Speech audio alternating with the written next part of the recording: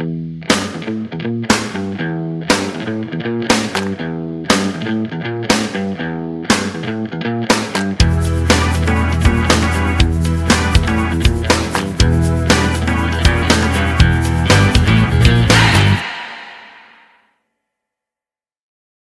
to another episode of the Childhood Evolved podcast. I'm your host, Teacher Alex.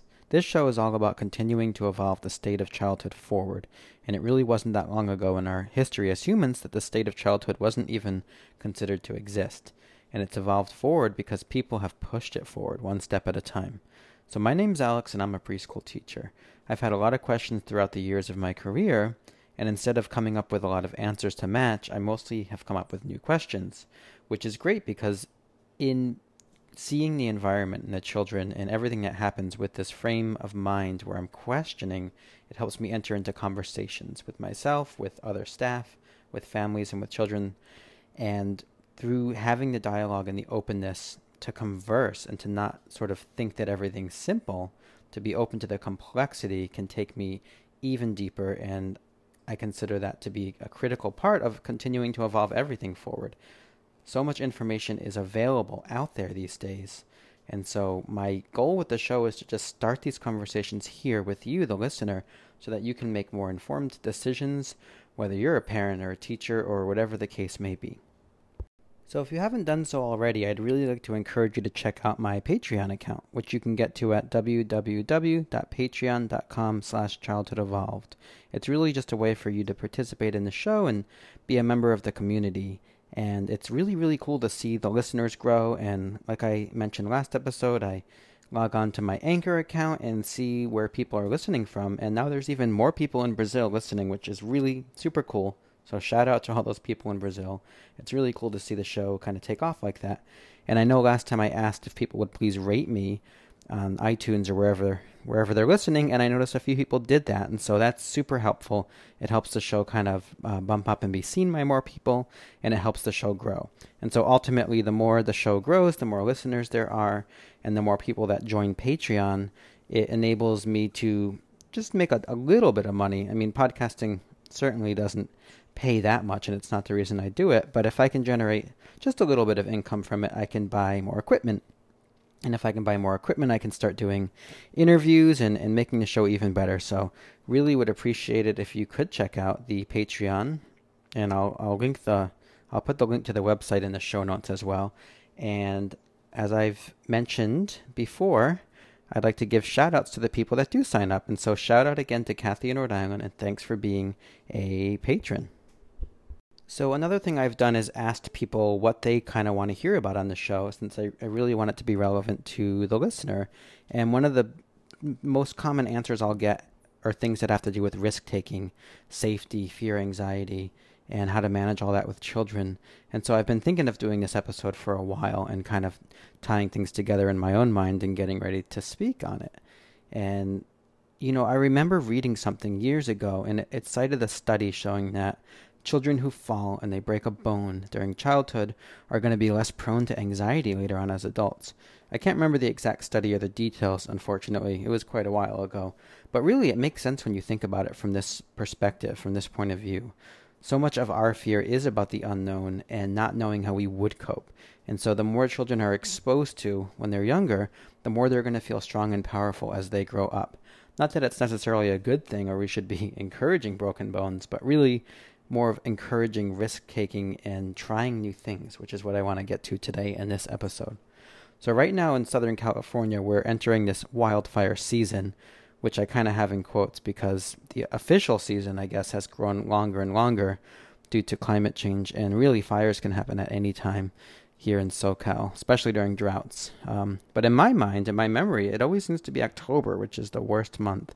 And wildfires present a unique challenge for young children because they see the smoke in the air, they smell it, and a lot of times they happen to catch the news footage and they'll see houses burning and things like that on TV and hear the adults talking. And so it can become really, really concrete to them. They're seeing houses on TV burn, and then they are smelling the smoke in the air all around them. And so it can be really hard to explain to a 3 or a 4-year-old that their house is safe from fire, Well, those houses are in a different area or whatever the case may be.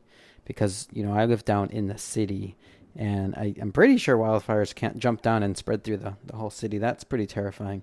But I think pretty much it is in those hilly, forested areas. But we do see the smoke and smell it here in the city. It was really strong Friday morning.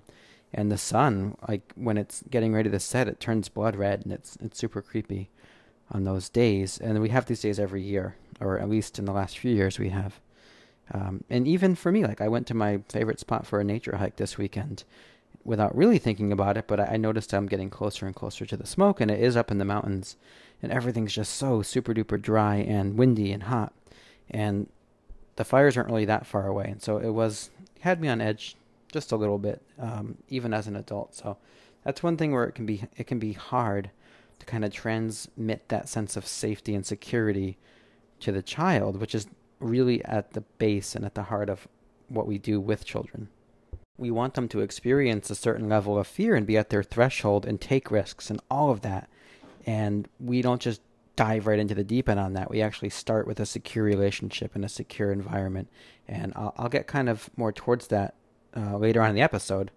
But in this situation with the wildfires, I usually advise parents and teachers towards that reassurance. There's facts and there's ideas that children are and are not quite ready to accept at different ages and stages. And so the focus in these situations really needs to be on the adults who are here to keep them safe and redirecting attention away from like danger and all of that in a very matter-of-fact, even tone towards like the procedural stuff. And I've explained to the kids in my class, those are trees burning. That's the smoke you smell. If they get too close to homes, people are moved out ahead of time. The smoke is irritating. It's not dangerous. And we could get into technically, there are wildfires where people didn't have a whole lot of time to get out or had no time to get out. But when you're talking with a 3 or 4-year-old, it's not really time to split hairs on all the fine details because you really want them to feel safe and secure and to see the world as an orderly place where there are procedures and things, no matter what the bad thing is that's happening, there's something in place to deal with it. Even after things like these mass shootings, a pretty standard piece of advice is to focus on the helpers. Fred Rogers was known for saying that, and it makes a whole lot of sense, not just for children, but for all of us. We can keep our attention trained on where it is most productive by focusing on what's positive in any given situation. We can focus on those helpers and on how things are getting resolved. And so now onto the risk. Today's episode is really why better safe than sorry is actually terrible advice. There are some quotes that I really live by, especially as an anxious person who still kind of wants to live a big, broad life. And Helen Keller actually has a quote which is really been powerful to me and has guided me through a lot and helped me just kind of feel more calm inside, knowing that the world is often a stormy place. And so here's the quote by Helen Keller. She said, "Security is mostly a superstition. It does not exist in nature, nor do the children of men as a whole experience it. Avoiding danger is no safer in the long run than outright exposure. Life is either a daring adventure or nothing." And so I love that because we tend to spend and waste a lot of energy trying to make everything so safe for ourselves and our children. And if you think about it, a lot of the stuff that catches us off guard is not stuff that we saw coming and is not stuff that we really could have prepared for. There's another great quote by Friedrich Nietzsche, and there's a kind of a longer version, but the short version is really where he says, "Live dangerously, build your cities on the slopes of Vesuvius." And it's kind of a recipe for getting happiness out of life, is to stop trying to make everything safe and just kind of accept that there are risks and dangers in the world, and you just have to kind of live anyway. And so as adults, we can apply this advice in our lives based on priorities. So we wear our seatbelt because it costs very little to snap the seatbelt on. Even if the risk is really remote and we're not going to get in an accident every time we drive, the payoff of having that seatbelt on is really big. So we just do it. Generally, we try not to drink and drive because it's not worth it to have that extra drink, but then be over the limit and something bad happens. So we're really good at playing it safe when it makes sense to, and at the same time knowing that some things are worth a little bit of risk and danger. Jean-Paul Sartre said that to know what life is worth, you have to risk it once in a while. And I totally agree with this advice. I mean, as an anxious person, it's more like you have to know what life is worth, you have to be willing to feel like your life is in danger once in a while at some primal level, because it's not really that dangerous to be in these anxiety-provoking situations. But if all we do is avoid them, then we're kind of not going to know the whole broad scope that life could be. And so a good example, a couple years back, I really wanted to start traveling more on my own, which felt really scary, vulnerable, and a bit dangerous. What would I do all on my own if problems came up?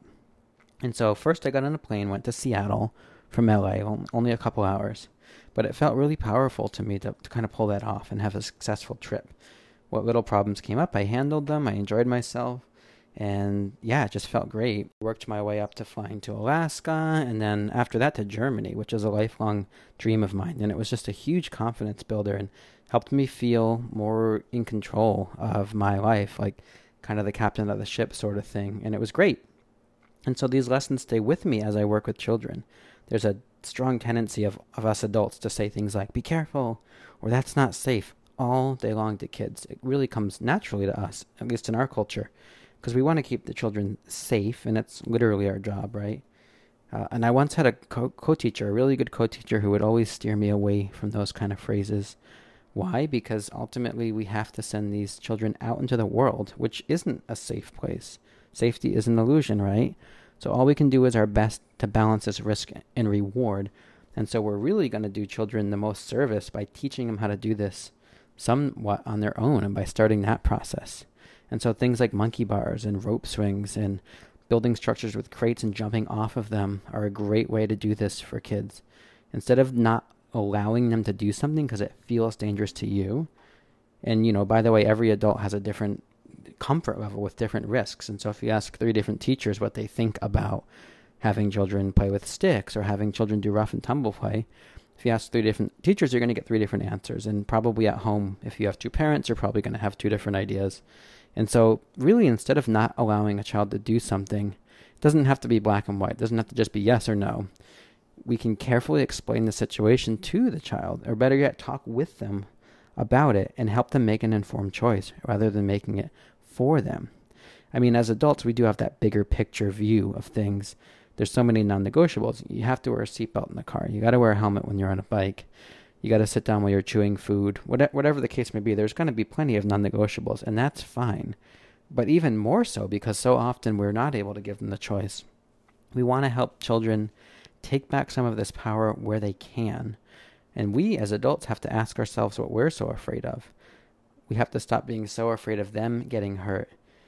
And you know what? Children also learn our own fears and our own phobias and anxiety. So we have to be careful to check that too and kind of give them this confident lens and view on life that no, life is not safe. Life is kind of a jungle and there's a lot of stuff out there. But we're also very powerful people who have decision-making abilities, and we have a lot of resources in and out. Like we have resources within our bodies, within our minds, and we have resources all around us. And so, yeah, the world can be overwhelming, but we have a lot to kind of fight back with. And so rather than putting children in a bubble, it's really beneficial to them to start now, to start this process now of helping them learn to navigate it on their own, or at least with our help, and then with increasing independence as time passes.